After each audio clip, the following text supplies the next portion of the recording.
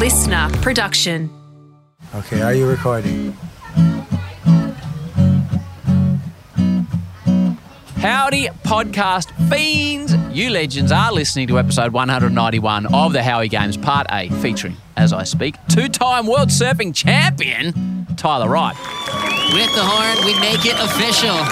Your 2017 Women's World Champion, Tyler Wright. Tyler comes to us courtesy of the great people at Rip Curl. She is a long-time Rip Curl athlete. She is also a phenom on a surfboard. Always has been. But just because you're world-class at something, does that mean you love it? Does that mean you want to pursue it? What does parental encouragement look like? Where does it cross into parental pressure? Then how does it end up going too far, way too far? And what impact does that have on the child and the adult they become? These are questions that Tyler is in a unique position to answer. Some of Tyler's experiences that she talks about in this episode shock me. I expect some of you will find parts of Tyler's story difficult to listen to at times. There are some adult themes discussed in the mental health space. Decide what suits your family, but for mine, I would encourage my children to listen to this episode. They, for me, are valuable lessons for all ages. Enjoy the story of Tyler Wright, a woman now in charge of her journey. So when you search and then you find and know just where to go, and thoughts that once used to cloud your mind, you see clearly and now you know mystery, what is to be revealed in King Selassie. Come on children, trot with me, we want to reach Mount Zion. This is an episode I've been looking forward to for quite some time, and thanks to the good people at Rip Curl, it is now possible to sit down with a phenomenal athlete and a phenomenal person that I haven't met before, and I'm pumped she's in here. We discussed whether she was a handshaker or a hugger. You went handshake, I went hug. Two-time world champion Tyler Wright, welcome to the Howie Games. How are you? Good, thank you. Thanks for having me. I was a bit unsure. You never know these days, but I've the last couple of years I've become more of a hugger. More of a hugger. What about you? Are you a handshaker or a hugger? It just depends on vibe. Right. Like sometimes in certain settings I'll shake, but if it's someone that has a nicer vibe, I'm always like, yeah, I'll give you a hug. Well, hopefully I was a nice enough vibe to get a hug. Your vibe is lovely. Good. I did get it. There's so much I want to talk to you about, but I love to travel, and I'm lucky to see some of the world. I look at what you have done, and you've flown down from Niue for this, which I said I really appreciate because I understand flights and travel. Before we get to where you've gone to, do you have because I do a bit of this myself, do you have a way to deal with jet lag? Like we'll go where you've gone shortly, but have you got a solution for me? Don't nap. Don't nap. Don't nap before, like after 12, if at all. What about when your eyeballs are hanging out of your head? Get outside, go in the water, get in the sun, and also eat. Eat when you're meant to eat. Doesn't matter. Like if you're not hungry, just eat. Eat in the morning, eat in the middle of the day, eat dinner, and then that's about it. Don't nap. Don't look at your phone in the middle of the night. It's never the answer. What happens in the middle of the night when, say, you're competing the next day? You've got to go to work the next day, ostensibly, and you're wide awake. Do you start freaking out? Do you work your way through it?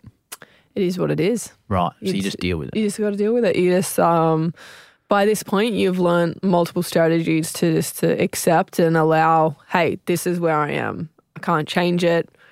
I am not going to pressurize myself into thinking that this means anything other than, I'm not sleeping right now, and that's okay. Tomorrow's tomorrow, and, I might be a little bit more tired, but, it is what it is. So for people, even people that do follow the WSL, but for those that don't, so your year, Billabong Pro pipe. So you go to Hawaii. It's Tyler's turn. She'll just pull in. Next section is getting nice and mushy, but she has so much speed to push through it. And she trims the end section and stays on her feet. There's the celebration for Tyler. And then sunset, you're in Hawaii. Big set. Tyler Wright, long bomb turn, layback hack, catches the outside rail. Then you go to Portugal. Disappointment for Tyler Wright, our two-time world champ, as she is eliminated from competition at the Mio Rip Curl Portugal Pro, and that'll be a tough one to take for her. Then you come to Melbourne for the Rip Curl Pro. And we'll make it official. Tyler Wright has done it in back-to-back seasons A champion once again at the Rip Curl Pro Bells Beach, presented by... Then you go to Margaret River. Goes down another rapid cutback, and she chatters out, doesn't get a finish. Then you go to the Surf Ranch, which is obviously in the United States, Kelly's wave pool. Some nice energy out of that hook from Tyler. Then you go to El Salvador, which is outstanding. Then you go to Rio. Tyler Wright in another final this season. And then you go to South Africa to J-Bay. Very strong year for Tyler Wright, and she would be happy to be back into the semifinals. Very consistent and strong year for Tyler. Next up is a French Polynesia going to Tahiti next. Tahiti next, and then it all finishes back at Trestles in California. Yeah. So when's Pipe? What time of the year is that? To give people an idea. It starts like last couple of days of January, or the very start of February. Usually we're there 2 to 3 weeks beforehand, either shooting for Rip Curl or honestly prepping for Pipe. It's quite a hard way to practice. So it's early in the year, and then you'll finish this year with the way the finals are, or September, yeah? Yeah, September. Okay. So, for instance, this year I actually went to Hawaii in December for a novelty event, just because it's time. It was an hour and a half in the lineup without 200 people out. So that was started December. We were there for probably 2 to 3 weeks for that. Come home for a couple of weeks. Then we go kind of like first or second week of January, and then, So with all that, I've been privileged to be to some of these places, others I would love to go to. Yep. Is there any time to have a look around, or is it that people reading this think, wow, you're traveling the world, you're going surfing, I know there's more to it than that, but do you get out to explore? Like, do you get to go on a safari when you're in South Africa, or go and see some of Hawaii, or go to a winery in Portugal? Do you get to do any of that stuff, or is it just competition, Tyler? No, it is a mix if you allow it, if you accommodate. And it also depends, the first 2 events are in Hawaii. So it's an extended period of possibly 6 to 8 weeks where you're in Hawaii. So you kind of want to have you will, because it's still, the season hasn't started, still have a relatively high training program. Hours in the water are long. So you are a bit tired, but you generally, if you want, you can go and explore. You go into town, go to a nice restaurant, but also there's nothing wrong with just sitting on the beach and reading a book, which is also very rejuvenating. So it will literally just depend on how full your plate is and how well you can manage time. And so there's another part in the year where it's 4 events in 7 to 8 weeks. I will barely do anything. Just competing. Just competing, just surfing. I barely free surf. I will, and it depends how your body will hold up as well. So, but then every now and then you're like, I want to do something today, but it can only be for a couple of hours. It can only be in close proximity. And so that's me personally, but then there's certain places you go to, like South Africa. I've been there a few times now. I'm very comfortable. I know what I'm going to get. I know where I'm staying. I know the food that I'm eating. And you have a certain level of comfort where you're like, I'm settled. And I know that once the event is done, I'm very comfortable at the event as well. And I will more than likely have a few days at the end. And so you make the effort and you go on safari with someone really nice where it's just easy. And it's because it's like doing something outside, but you're sitting down as well. So I think it's a balance. The common theme I get when I talk to surfers is, they know a certain person at Chopu that they go and hang out with, or a certain person that keeps them grounded in Portugal. You seem to be able to develop amazing once-a-year relationships where you see someone for 2 weeks once a year, which I think a lot of my relationships might function nicely that way. Well, it's like for us, the tours change kind of drastically with time zone, timing of events as well now. And I think some of the women haven't been going to the places as long as the guys have. So we're still kind of developing relationships where we go. I'm lucky that I get to travel with my wife. So she'll now come, and she is also able to form connections with people and different communities as well. So it's been, I think as I get older, I realize that sometimes it's those people that make the difference, or even having a different family member at a really long leg, like a grueling leg. And like I call home more than I've ever done in my life. I used to go for 4 or 5 months at a time and never call home. But Who are you calling? I call my mum, my sister, my brother. Yeah, and we'll just sit on FaceTime and cook or eat dinner. We're How not good is actually. it? I know it's like they're in the room with you. It's so nice. It really is. Yeah, and Just doing normal stuff. Just normal stuff. When you're in a And hotel, yeah, I'm I get like, that. oh yeah, like show me my dog, or like show me what's like, or where's the kids, or just anything. We don't actually talk about anything. Before we go back to the start and follow your journey through, which is, she's a wild journey. For a person of your age, it's a wild journey. Before we do that, there's just 2 spots on here that I want to ask you about. So I was watching, we're big fans of you in my house. I got a couple of kids. Yep. And we were watching J-Bay 2 weeks ago. Yeah. And so there's 2 real surf-specific questions. If you're not right into surfing, skip, but you're going to miss the best part.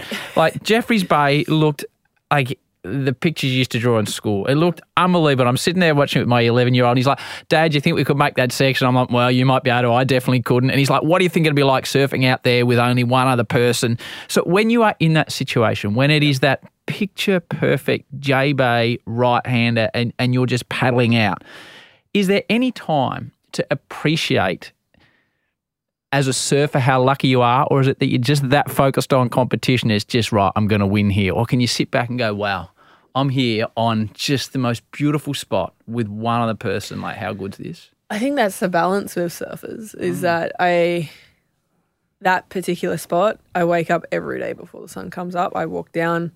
My wife will usually join me. We'll make a cup of tea. We'll put it in our cups, and we'll walk down and we'll sit on the beach and watch the sun come up. And it is the most special moments, places, and also just like complete and utter appreciation time of where we are, what we're doing, and just how beautiful it is. And we'll sit there for like an hour.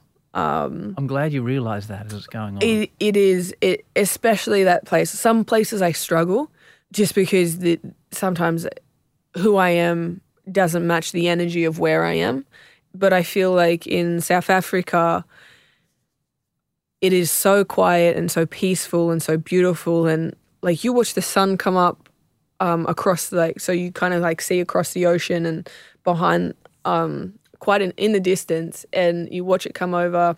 The sky's the most beautiful colours you could possibly imagine. There's dolphins going by, there's whales in the lineup, there's waves coming down, there's surfers going out.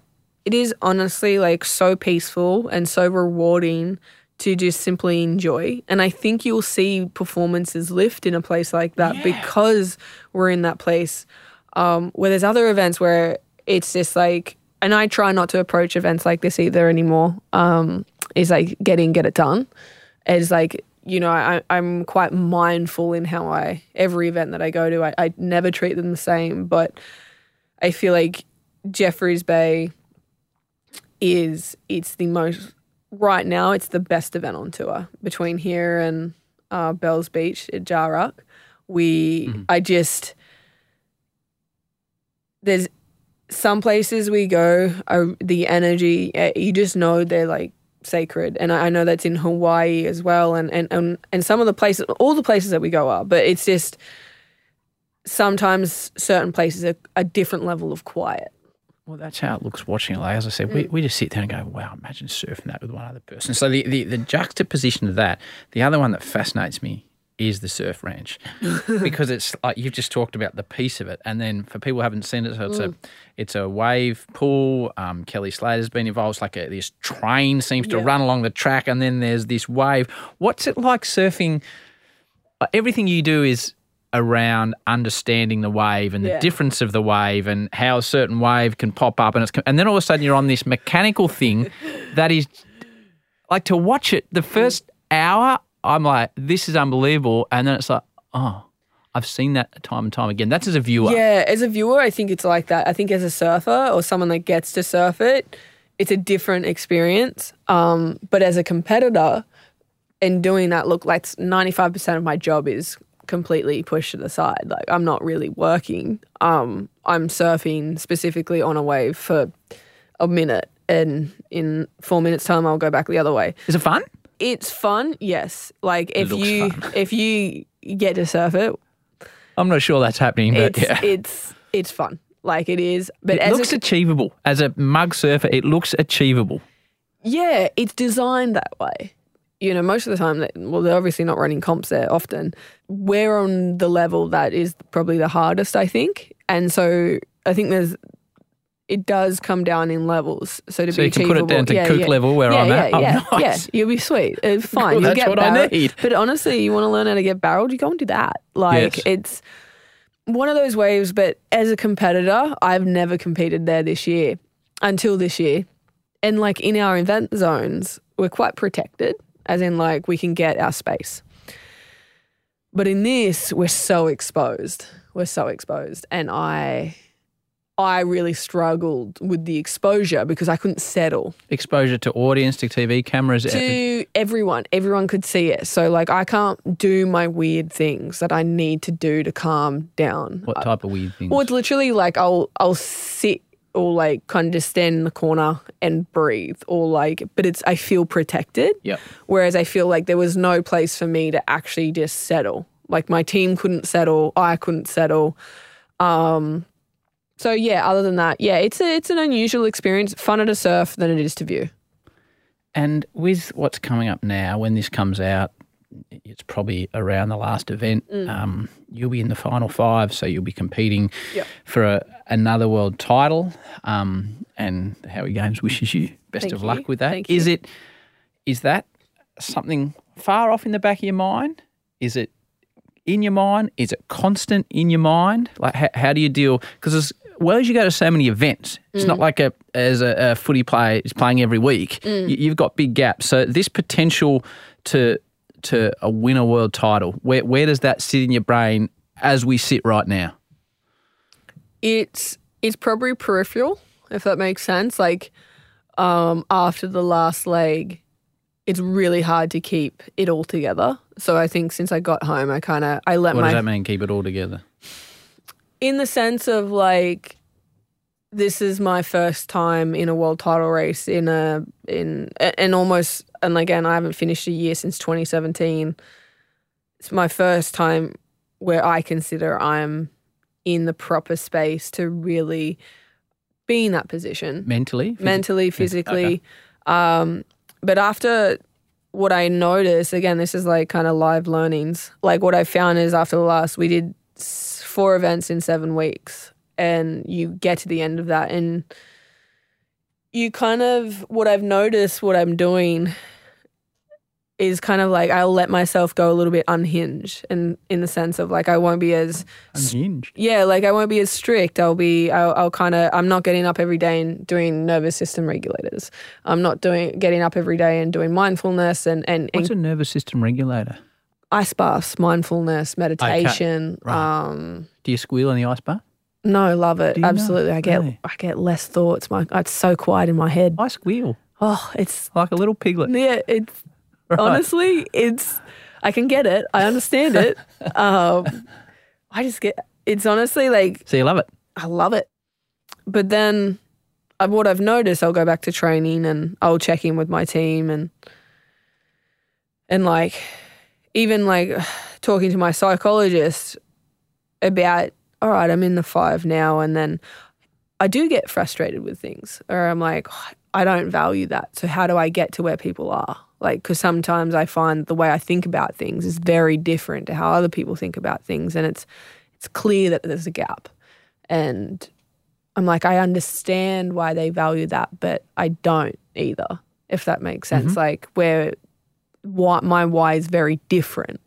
And, you know, it's kind of talking these things through. And then eventually what I've started to notice is like, I'll start slowly putting the pieces back together about what the next 2 events mean to me, my why in the next 2, and just getting really, really clear. But I think I'll let myself, I say unhinged, it's not really anything. It's just not surfing. It's just staying in my house and getting wallpaper off the walls. Less regimented than you. I'm less regimented, and I'm less. But it allows me to kind of relax into what I'm doing, and And also just come back to it with a clearer approach. And, you know, I pick up on what my psychologist says in the sense of like, hey, you just got to decide.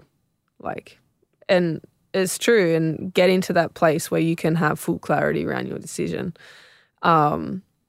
It's a process. And so, yeah, I'm just in my process at the moment. But no, I don't find that I won't really think about it because it feel in the sense of there's not a lot I can do right now. So what at the moment, why are you, you know, you've achieved everything in the sport. Yeah. Like what's the why at the moment? Why continue to go to all these places, put yourself under pressure, tackle in Tahiti, who knows, could be truly frightening waves. What's the why at the moment for Tyler Wright? Honestly, it's just for me now. Like, now it's just for me. I think I've divested from what others really want from me. I've divested like societal expectations of what people think I can do. And I started investing in what was important to me in a way where I understand that world titles are really valuable to the audience and that's the technical skill level I have. I've done it. But at the same time, when it's different from when I was younger, I've achieved more than I ever thought I would achieve. And it also came at a cost. And I kind of got to a point where I was like, I never want to do what I've done the same way I did it. And you know, I think when you're younger, you're kind of driven by not blind, but close to blind things, if that makes sense. Like blind... Like ambition or following a path other people have set for you? Yeah, like you're so young that I don't know if I really... Especially with you, which we'll get to. Yeah, like I'm sure we'll get there, but I just don't know if it was really for me. And, you know, like I rebelled in a lot of different ways and I think people found me really confronting and confusing and yeah, so now I'm okay if people don't quite understand and I'm okay with leaving people where they are. And it's becoming a process where I have to find where the high level of engagement is for me. And it's not where people say it is. And I understand that it's weird. The outcome thing is people put a lot of value in that. Do you watch the cricket at all? No. So cricket at the moment, right, it's been an outcome generated sport. Australia's just they've just drawn a series with England cricket. You don't need to know the details. But the English cricket team, for the first time in what I've ever seen in professional sport, have said they're taking the outcome out of it, but have actually taken the outcome out of it. And these guys are playing cricket like they've never played in their life. Yeah. And it's fantastic to watch them. But you hear a lot of athletes say it. I've seen them do that, and it's wonderful to watch. It is. It must be wonderful to compete that way if that's truly how you feel. It's wonderful to compete that way. But it's wonderful. It's wonderful in the way of like I feel like for the first time in my career I actually have autonomy in where I go, in what direction I go, and how I go there, and the process of it. And if that's what the England cricket team have done, I can only imagine the work that they've actually done to get there because it's not easy. No, it's not easy. You literally have to find every fishing hook, distraction, every kind of weight, societal weight that's been placed on outcome and completely shift your mentality to process. And that's not easy because it is easy to want the big medals. It is easy to want the trophies. You just get that little thought. Like I can imagine as much as you train your brain, at the end of the day, when you get there, when push comes to shove, it must be hard not to think, there's the goal. Well, I think it depends. Like, it was only recently my psychologist, he asked me recently what I thought about finals. And you probably noticed that I've got second a lot. I was actually kind of fine with that a lot of the time. And then it really annoyed me this year because I was not happy with my psychology. I was like, I don't care about the outcome. It's my psychology that I'm not happy with in these moments. And it has taken 12 years for someone to ask me, what do you think about finals? I'd never thought about it. And I was just like, I was like, and I'm really honest with him. And I'm like, honestly, they're just like a whole bunch of extra work. And then everyone wants your attention.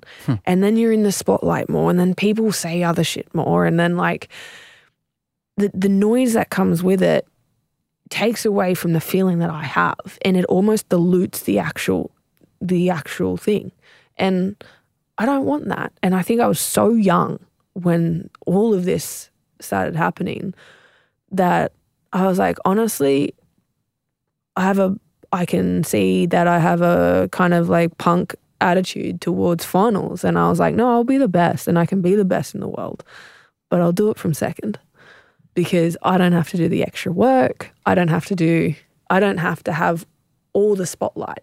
And I never wanted the spotlight. The spotlight gave me mad anxiety, I didn't want it because I didn't feel I was ready for it either. And I think I was too young when I was fourth in the world at 16 and I was running for world titles and winning events at 14. And I think all of it got to a point where everyone, from my perspective, everyone valued me from position one. And I can see myself putting the pieces together, whether that's in the light or in the shadows of my subconscious, going, you value that more than you value me. You don't value me because you're not listening, you're not paying attention. Is that I'm not ready to be here and I don't have the skills and all the tools to navigate it mentally. And so I only discovered that this year. And then you enter a space of self-sabotage, which is, again, people talk about it all the time, but I've probably had an interesting, again, relationship with it because people have often said, it seems like when you decide you want to do something, you just go and do it. I'm like, yeah. But if you're on the fence, it can go either way. I was like, yeah, because I haven't decided yet. And so it's really easy to get distracted by what other people want from you. And I found that from a really young age. And it was easier for me. And I kind of find a way to navigate it going, just cop this on the chin in this space. And then you can go and hide. You can go and live your life over here and you can read your books and you can kind of nerd out and you can kind of put the facade on. And I think it came in like I was more of a bit of I wouldn't say punk, but I would lift my shoulder up and was like, yeah, whatever, I don't give a shit. Like I had that attitude. And it wasn't that I was too cool to try. It was just that though I wasn't ready for those consequences to happen. And I think still to this day, up until recently, I had never set a clear intention of what I ever wanted in finals specifically. And, there's an era of back 2013, 2014, and probably up until 2017 that in multiple years I was in 5 or 6 finals a year. I'd convert 1 or 2, but the majority would not be converted. And when you paddled in, was that okay? Yeah, it's fine. I'm happy with it. I'm not. And that's not to say that I'm out there going, not giving him my best effort. But I think what's really easy to hide from, for me personally, is because I was so successful, no one's going to call me out on it. Like, you're making 6, 7 finals a year. Like it's a remarkable feat. Yes. But you need people. What I found as I've gotten older, I'm going to my team going, I'm not happy with this because I now personally want to be better. Yep. So it's when you talk about outcome over process or process over outcome's cool. Like, don't get me wrong. Like, world titles are cool. I've done it. And so now it's like the challenge to me is, can I stay in my process? And it's not that I don't think that outcomes are cool. It's just I value my process so much more than I value the outcome. Because if I win the same way as I've always won, more than likely the trophy will end up where my other trophies are, is in my mum's attic in her garage. Like, it's cool, but it's not as cool as doing it with your whole self, integrated. And I've spent a lot of time working on that in the last 5 years, is trying to integrate my process and be really, really clear on my why, because for a long time I didn't have one. So before you had the whys and the expectation, like what's to take it right back, Tyler? So it's a fascinating discussion. To take it right back when you were a kid at the beach, what was it about surfing? I think my siblings did it. Yep. It was really fun. I think the beach was really cool. Yep. I'd love to say that I loved it. I don't know if that's particularly true, because I was really young. And so, and I think I was naturally very good at it. So it was one of those ones where there's always been a sort of kind of commodity to it. Like, again, I was very young, but so validation came from it right at that young age. Yeah, I'm one of 5. Like it's. What was your first surfboard? What was the first thing you remember surfing? Well, it must be a hand-me-down if you want to. Yeah, it was. It was. I think it was one of my first own was like a second-hand board from the neighbours 2 doors down. It was a burn surfboard. It was 5.5. It was blue, purple, and kind of like it had a whole board spray, and it was cool as. And I was like, oh yeah, I'm riding a 5.5 now. Like that's sick. Like just dropped down from Dad's 6'3". Yeah. And I remember it so clearly, and he came in and he was like, oh yeah, here's your first surfboard, like it's secondhand. And you just remember those moments though. So I think there's a part of me that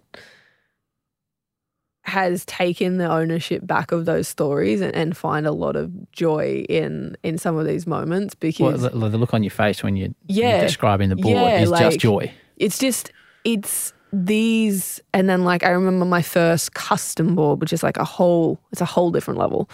And so it's a board made for you specifically. It's board made for me. So it was have your name on the back? Did for Tyler? Yeah, for Tyler. It had 5.3 with a bunch of shooting stars. It was like red, orange. Again, we can remember these things in high detail. And yeah, these moments, they're the kind of purity of being so excited, and you just don't forget. No matter what happens on that journey, you just don't forget those sorts of moments. So, and it's it's pretty. I think I was 5. Okay, yeah.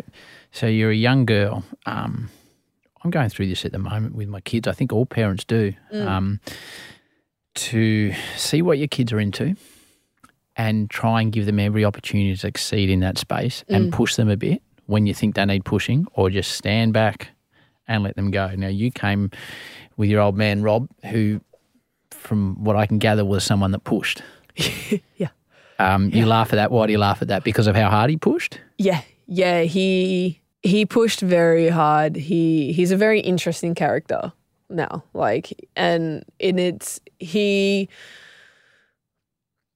he's hard to describe, but yeah, I think he pushed, and I think there is a way to do it, but at the same time, I think my experience of it was, again, it's a brutalist way to do it sometimes. Describe brutal to me. I was raised on the South Coast. We're wearing 3-2 wetsuits 29 years ago. Wetsuits weren't that great then. And so we had double wetsuits on, where we're out there at the crack of dawn. And if we're out there for one wave, it's not good enough. Did you want to be out there? I think you're so influenced by your environment at that time. It's just what you do. It's just what you do. And so, but when you don't go out there, the consequences are gnarly. What were the consequences? It was more just, how do I put it? There was no attention. There was that's a whole different conversation where I'd actually have to remember it. But, if you didn't go, that you kind of messed up. Right. You let the side down?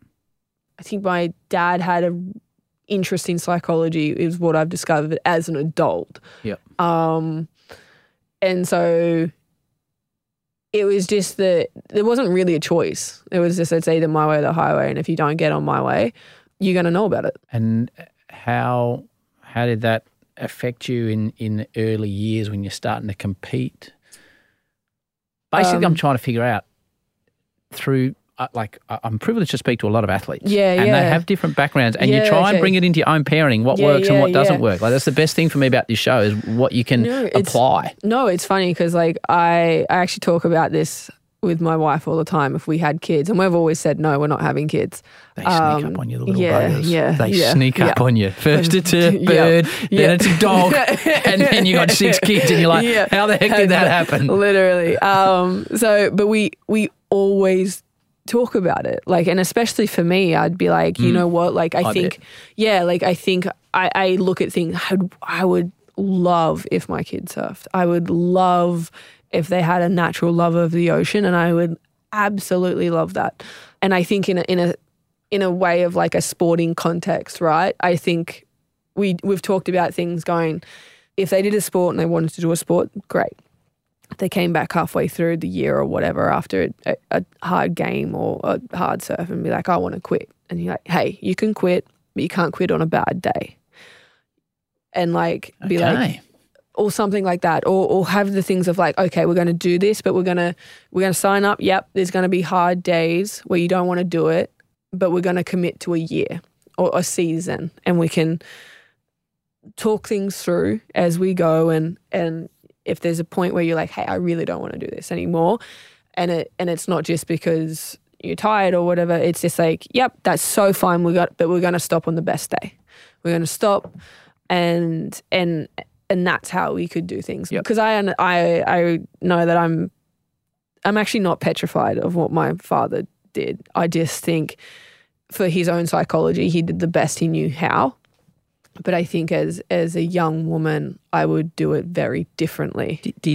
Was he pushing you like that to explain a way of life? Did he want you to become a champion surfer? Like, what do you think his motivation was to, get up early in the morning, have oats, travel in the bus, get up and do martial arts at 4:30 in the morning? Just like sounded like a freaking boot camp, to be fair. Yeah, no, we were raised to be weapons. Right. So like, well, you've turned into one. Yeah, for good or for bad, I don't know. That's up to you to answer. But what do you reckon his motivation was? Weapon? I think so. Part of me, I think the whole theory of, or to prepare you for how hard he knew life might be. No, I don't think I would dive that deep into psychology with him. Right. I think it would just be, it's easier if there's a high level of control and a high level, and it's not hard to manipulate kids. I know that sounds really, really mean and probably weird, but if you understand, you idolize your parents too. What they say you literally, to do, you do. And if you knew the sort of situation that we were in at the time, which is now something that I'm very conscious and aware of. I think there's a few fundamental things that you need as a kid. Safety is one of them, and I think one of those, sometimes when you're driven so hard towards something, and that's what I mean, like people are like, oh, do you love it? I'm like, I don't know if I've ever said I love surfing in particular. I love my job because I have a brain that loves puzzles and problem solving and picking up on pieces that people miss, and I love that. But when it comes to like the kind of the whole picture of his parenting, I'd say, look, it was unique, and it was also kind of, we were raised to be weapons, and we did. We all became them. We're very good at it and very high performing, but what we sucked at was life. In what way?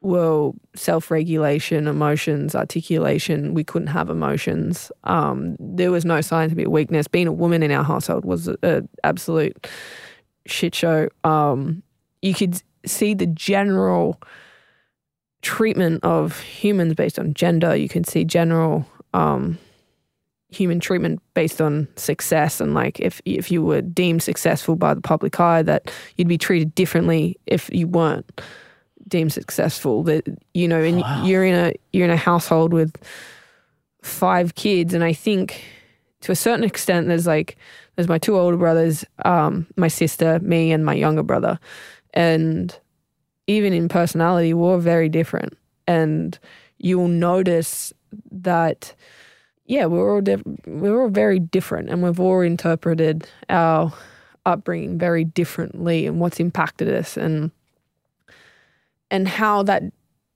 kind of you can unknowingly have drives for that. And I think for me personally, I got so much attention for something that I didn't care about.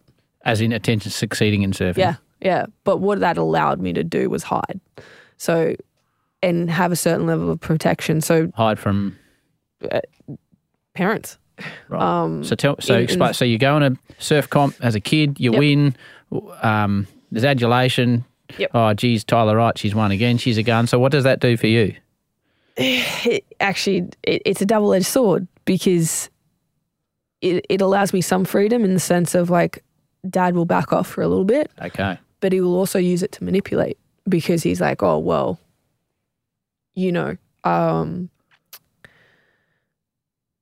if you don't do what he wants to do, then it's used against you. So you have things that you cared about soccer, loved soccer, played on multiple teams. But after 14, that was like, no, you can't play that anymore. You're a surfer now and that's what you're doing. And so he made that decision for you? Yeah, like it's just like, oh, it's, the soccer field at the end of the road. No, you're not going. Like you just, there's certain things that I think as a parent, again, I'm not one, but I've thought about it a lot in the sense of what a kid needs as well, like socially, emotionally, physically, mentally. You can't just service one thing. So I was a human that was trained to be a weapon in one particular area of life, and I thrived and I killed it, and I was 14 winning CTs and I was 16 qualified and by 16 running for world titles. But, which is in a physical sense, amazing. But the problem comes when you're 16 and you realize that you're not a weapon. You're 16, you start to be like, hey, I don't like that. You're 16 and you look at how someone treats another person and you're like, I don't like that either. And then the game of how to get someone that's 16 who's starting to question you to stay under your control. And that's a whole different mind game. Back to Tyler shortly. Next up on the podcast, an athlete with a truly unique story. An AFL premiership player, a long-term AFL coach, a remarkable woman by the name of Danielle Laidley. When do you begin to nourish the real you? When do you start, and how do you start buying clothes, and when do you go out for the first time as you? Yeah. Pretty complex stuff. To keep it quite simplistic, through my late teenage years, there started to be some nourishment there.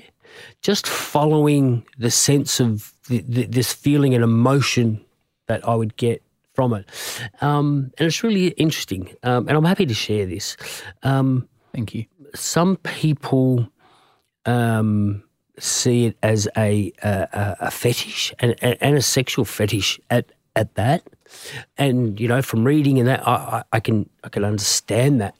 But for me, it was never about that. It was not like get turned on to that. It was just this overwhelming feeling of a sense of calmness and a feeling of me. And it was always difficult buying clothes whenever you did.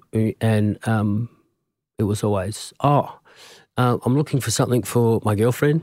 Well, you're a recognisable figure as well. Yes. You're Dean Laidley, the West Coast Eagles star. Yep.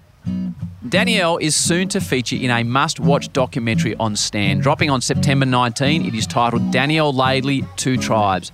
It is a phenomenal documentary. Keep an eye out for it, September 19. And, of course, keep an ear out for the podcast with Danielle dropping next week. Let's get back to Tyler. You mentioned 14 and 16. As I said, we're here. So how long have you been a Rip Curl athlete? Since you were... Since I was 8. 8. So you're very separate to your brother, but he sat in that chair and he talked about his excitement when he got some Rip Curl stickers. Oh, it's like out of this world. What was it for you? what was it for you? Because that doesn't happen as a cricketer or as a footballer as an 8-year-old, but it does in surfing and skateboarding and those extreme sports. Like how did it happen? Do you get a letter? You get a no. There's these comps. There's like 2 in Australia. I don't know if they still exist. I hope they still do because God, they were like the apple of our eyes when we were children, and they'd have really cool prizes. And like you'd get back when the iPod came out, and you got the very first version of the iPod. The little one? Yeah, the super little one, long skinny one and stuff like that. I didn't even know what it was, so I just gave it away. But you won it. But I won it. And I was like, and like PS5 or 4s and 2s and 3s or whatever. I'm not sure PS5s were getting a big run at your house. No, they won't actually at all. I don't know how to play a game. You're not missing out anything, trust me. And so there's these comps, and if you do really well, apparently all the companies will look at you and sponsor you. And obviously Owen had just got signed with Rip Curl. And my dad was pretty funny. I remember him going to the Rip Curl store to meet like the team manager at the time, and I think it was Wes. And Wes Schaffner also signed me as well. So it was like meeting Wes, and Dad's like, no, wear Quicksilver to the Rip Curl store. And Dad's driving a hard bargain. No, this is the mild version. He's just like, wear Quicksilver to the Rip Curl store. He's throwing a Quicksilver into the mix. Yeah, and Owen's like, but I want to wear my Rip Curl stuff to the Rip Curl store to get more Rip Curl. And he's like, no, you're not allowed. You have to wear Quicksilver. Wow. And he's like, and I just remember this moment. It's so wild, so weird. And I was like, and this is where you're younger, you're going like, you're off your head, mate. But whatever. You're just like, anyway. So yeah, he's a gnarly dude. And so he'd do things like that. And so I remember that moment so vividly, and like we're in the van, we'll go in there and stuff like that. And I was like, oh, Rip Curl sounds cool. And, obviously at that point you're so obsessed with this. Like you're being told you're good. Dad's, you're surfing every day. Like it's freezing cold. Dad's doing it. You in comps, and you're winning comps by the time you're 8. And you're like, okay. Against people that are 4 years older than you at the time. Big deal. Actually turns out means absolutely nothing when you get older. At the time, though. But at the time, you're obsessed with it. And so I think it was like maybe 6 months to a year after Owen got sponsored by Rip Curl. I think Wes sent a letter in it, and it's like, oh yeah, and it's like, oh yeah, here's some stickers and give some to Tyler, and here's a wetsuit for Tyler as well. And you got like this size 8 little girl's wetsuit. Oh, I think it was a little boy's wetsuit at the time. And you're like, it's 4'3", and it's got, I think it had red shoulders pattern on it. And I just think it was like, I just think you think you're so cool. Well, you are. You are. And to you and to everyone everyone you're at school with that loves to surf, and it's like, oh, Tyler's got a free wetsuit from Rip Curl. Yeah, no, it's huge news. That's but I also know that I was never allowed to celebrate it. I was not. That's just crossed Dad's lines. Like you cannot act like a cocky bastard, and you cannot act out of line. You have to be humble and grateful and all those sorts of things, which is again pretty good qualities. Getting to that point is very different. So yeah, like I remember those moments, and that's 21 years ago now. And yeah, but you can remember like those 2 comps. It was in the summer and the July holidays, and we'd drive up to Lennox, and then we'd drive up to the Gold Coast, and I think it would be up there for 3 weeks. And I remember just surfing snapper with Mikey all day, eating chips, and we'd stay across the road. And for those experiences, I'll be forever grateful. I was about to say, that's when your face is lighting up, and it's like, yeah, like why are you doing it? Genuinely love that. So if you love that, you mentioned 14, the Beachley Classic. You beat Steph Gilmore, the guru along the way. You beat Silvana Lima in the final, and all of a sudden, this is when the Australian sporting public hears your name for the first time. Ladies and gentlemen, the champion is Tyler Wright. Tyler, gee, you're going to have more trophies than your brother Owen soon, hey? What is he getting jealous? Yeah. Oh, that's good. So it's fun with Mikey, your bro, at Snapper, eating chips and surfing. What's it like when you go to your first event at 14 and you beat hardened professionals? And you're laughing about it now. I looked back at some vision of it yesterday. Heavens above, like, you're just tiny, surfing against, like, women. Yeah. Look, it's wild. Completely wild. It's so wild. Like, and that's the thing. Like, I had a talent that I could get away with doing that, and I, because there's no thought into it. You're just doing what the weapon's been trained to do. Exactly. There's no actual thought. But what is the really interesting part is that the amount of attention and the amount of publicity, it became something, I feel like, from that. Like you've said, you watch me talk about doing laps and eating hot chips, and like they're moments onto myself. Yes. They're only owned by me. They're only valued by me. Yep. All of a sudden, there's just a whole other value in what I'm doing now. It's expectation? Expectation, yeah. And 14-year-olds don't really know what they're going to do in life. I've got a 13-year-old girl at the moment, Yeah. and I had to fill in for my beautiful wife and take netball training last night. She wasn't well, and I loved it, but there's a lot going on. Yeah. Great girls, but there's a lot going on. A lot. I was actually thinking, as I was trying to coach them at this age, Tyler's won that event. That's what I was actually thinking last night. Yeah. I was like, oh, wow. Yeah, no. So at that age, and I think you got to look at the social emotional side of it. And like, look, I'm not saying, and I think people kind of get confused when I talk about this stuff, because I'm like, some moments belonged to me, and a lot of moments didn't belong to me. So this didn't belong to you? It was one of those ones where there's not that much in the sense of choice at that stage. Was there a check? There's a big check. How much was the check? It was like 21 grand or 20 grand or something. Not many 14-year-olds pulled 21 grand. No, and so, but I don't know if it just went straight into savings. I don't even think I saw it. Did you get one of the big checks? I did get one of the big checks. You don't walk into the bank with the big check, do you? No, it's unfortunately not. But sorry, I've sidetracked you there. No, you're fine. It's look, it's a wild concept to wrap your head around. I can't understand it. But I think too, like, at that time, I was raised to be and trained to be a weapon. So if you consider that, there's not, and like at this stage, you can start to see the deterioration of my social emotional life. Like I was moved schools. I had a friendship group of about 15, moved schools and started to form a new friendship group.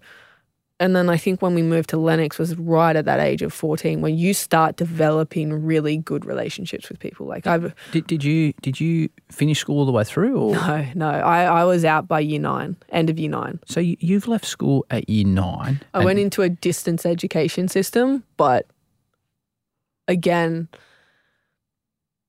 which means that I'm at home now. So, okay. And I did that for a year. So the obvious question, I'm 180 episodes in. You are, if not in the top 5 most eloquent athletes I've ever spoke to. We've been speaking for 45 minutes. Thank you. Well, it's incredible. Have you educated yourself?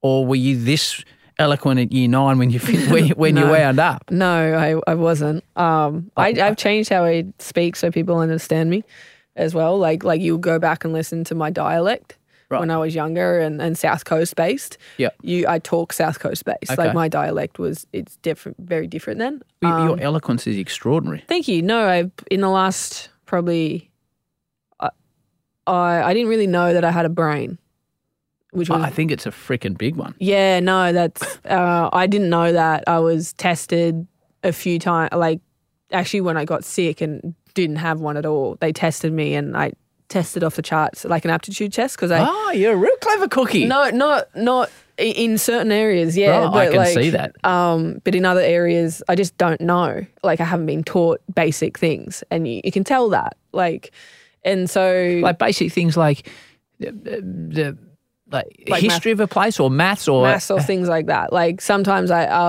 but so there's gaps in your school education knowledge, but not necessarily your life experiences. no, yes, exactly. Like I've lived Okay. a big life for someone. My word, you have. Yeah, and so I think there's a few people that told me that I had a brain and I probably should use it. I didn't really know, and I think you're in an environment where that's not valued. Education was not valued. My father didn't value education at all. It was actually, encouraged not to be. But I also think once you get to a certain point in life, being educated with your parents is challenging if your parents want control. In the sense of like if you're 14 and learning about life, it's in their favour or one particular parent's favour for me not to challenge. So did you blue with your dad and say, I want to stay in school or I want to keep? I asked, yes. And it was just a no? Yeah, no. What, I have an adult's job already. I'm getting paid more than what most people ever get paid in their life. So you've actually said, Dad, I want to stay in school. And I want to go back to. So I went into distance and I found it really isolating. I wouldn't have used that language at the time. I saw that during COVID. It was so isolating. Yeah, Kids educating themselves. It was horrible. Oh, it's horrible. And so you think schools, maths and English and geography, but school is interaction with your peers. I think that's what all of us parents learned during COVID. Yeah, and what that means socially, emotionally for your children as well. Yeah. And also being around different types of people and having human variation and what that actually teaches your child is from my experience. So I didn't know how to articulate. Keep in mind that emotional world for me didn't exist because that's not what we were trained to do. So it becomes a really big challenge for a 14-year-old and a young girl to express themselves emotionally. So you end up really with a really big divide of I have this insane talent, which I'm starting to get to the point where I'm publicly recognized for it. Then you have the side of, I just want to go to school and read books and do these things. And they're all really quiet, soulful things that I love. But I'd get, I remember once I was reading a book and I loved reading. And I'd get my bedroom confiscated off me and my bed confiscated because... How do you mean you get your bed confiscated? Well, I had a nice bed. And so the bed got taken and I got the... Because you were reading when you should have been surfing? Yeah, because I was reading when I should have been doing... Your dad took the bed out of your room? Yeah, and gave me a terrible bed. Just weird... Again, it's taken me 29 years to figure out his psychology, which I feel like I finally kind of understand and I can appreciate how hard he worked but also that it just wasn't enough in the sense of socially, emotionally, mentally, safety, any of the kind of things now that I would look at a child and be like, okay, I don't have a kid, but I know that there's certain things that kids need, and I'm depriving my child of that. So how does that play out when you're 16, you join the full-time professional tour at 16? Mm.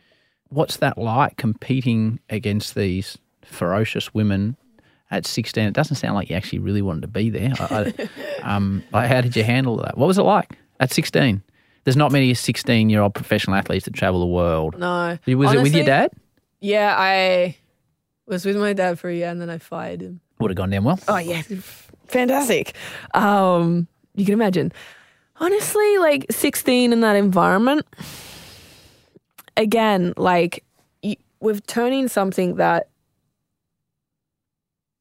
surfing's really quiet for me. Really, really quiet. I don't get extra thoughts. I don't get extra... It's just me and my relationship with the ocean. Which is why most of us surf to clear our mind from what you're doing or whatever. Life, work, everything. It's actually quite soulful and it's quite mindful. And very much so. Yeah, and that's one thing that I think as much as I struggle with certain aspects, I'll always be very appreciative of that wasn't really given to me. I found that and in the process of what was given. And so I'm 16 and, you're heading into this wildly publicized tour and it was rogue, right? It wasn't it's not, I wouldn't really consider it a great space for a 16-year-old. It's getting better now. Not many professional sports would be. No, I don't reckon. No, I just don't think it's mentally that well, psychologically that well. And also too, I just don't think people are really qualified. Now looking back, I'm quite in tune with what I think are red flags. And I'm like, that is a red flag and that will more than likely be an issue in 5 years. And like, I haven't been that confident to say those things. I'm getting more and more confident now because I'm seeing the red flags that I've sat there 5 years ago going, hey, does anyone have an issue with that? That's pretty wild. Like, that doesn't seem quite right. And then 5 years later, like, chaotic things will happen. I'm like, oh my God. Like, and people are like, oh, we're so surprised. And I'm like, but how? I don't understand. Like, so on that, when I think about that, wandering into areas which I have no experience in. So I'll say that right off the top. Yep. As a 15, 16-year-old girl in a sport, how do I say this, Tyler, where your body is on display? I don't know what the question is because I don't want to say something inappropriate. No, it's a really good topic because I find it is not many people talk about it, or people talk about it, but also people don't know how to talk about it. This is something that I think people don't know how to talk about and talk about in a way that's actually empowering to young women, especially young women. And so talk about it for all the young women out there that listen. So what I would tell my 16-year-old self and every 16-year-old athlete is that your body is brilliant and you have trained it. And if you're in a sport or whatever, your body's brilliant. It is so resilient. It is so, you will only learn and discover as you get older how actually brilliant it is. And how are we talking, and now if we move to a more specific genre of surfing and what's valued in surfing, the stronger and more powerful you are, the bigger your legs, the bigger your quads, the bigger your butt, the more beneficial it actually is. The more powerful you are, the better, generally. And this is what I've found, and this is what was not explained to me. So at 16, you're interpreting a lot of information. In my body, I was probably one of the biggest and the strongest at that time, especially at 16. I was a freak athlete in that case as well, where I could lift a stupid amount of weight. Really? And it was funny. My trainer at the time is, again, really young, but he's just like, should we just keep going up until, in a safe capacity? But, I'd get numbers of like almost 200 kilos and 200 kilos of squatting. Squatting. Yeah. 200 kilos, so bars 20, 180. Oh, yeah. So that's 420s and a 5 on either side. Yeah. So holy, that's Benji bath material. Yeah, no. So that's Olympic material. No, and he's like, did you want to look at this? I'm like, no, not at all. But this, I was probably 16, I was probably 18, 19 at that era. Yeah. And this developed you a strong body, big quads, big glutes. Big glutes. So my body, I was powerful and I've always been powerful. The only question is how do I control it? So I would tell young 16-year-olds to embrace that. Even now, it's funny because I don't even think so many people are scared to talk about women's bodies, which I understand because we have been sexualized, objectified, and absolutely devalued for our athletic abilities.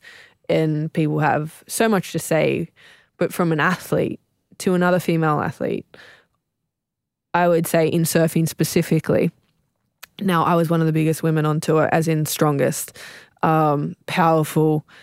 I was between 73 and 75 kilos when I won my world titles. I'd say Carissa Moore is probably second. Steph had height, which was her main advantage. And her strength was a lot bigger when she was younger. When she went back to back to back, she was a lot more solid then. And we're the three best in the last 15 years. There's been no doubt, no question. No. Becoming a woman and putting on woman power and walking into that energy instead of looking at it as like, oh my God, my body's getting bigger. It's like, oh my God, I'm actually reaching my full potential. Well, I'm developing, I'm filling in, I'm rounding out, which means that I have so much more to access. And I just don't think, I know when it's not appreciated. Even now, no one talks about the fact that the best in the world are probably in the sense of size and power, Two of the biggest. That is the end of Tyler Wright Part A. Part B awaits. See you there.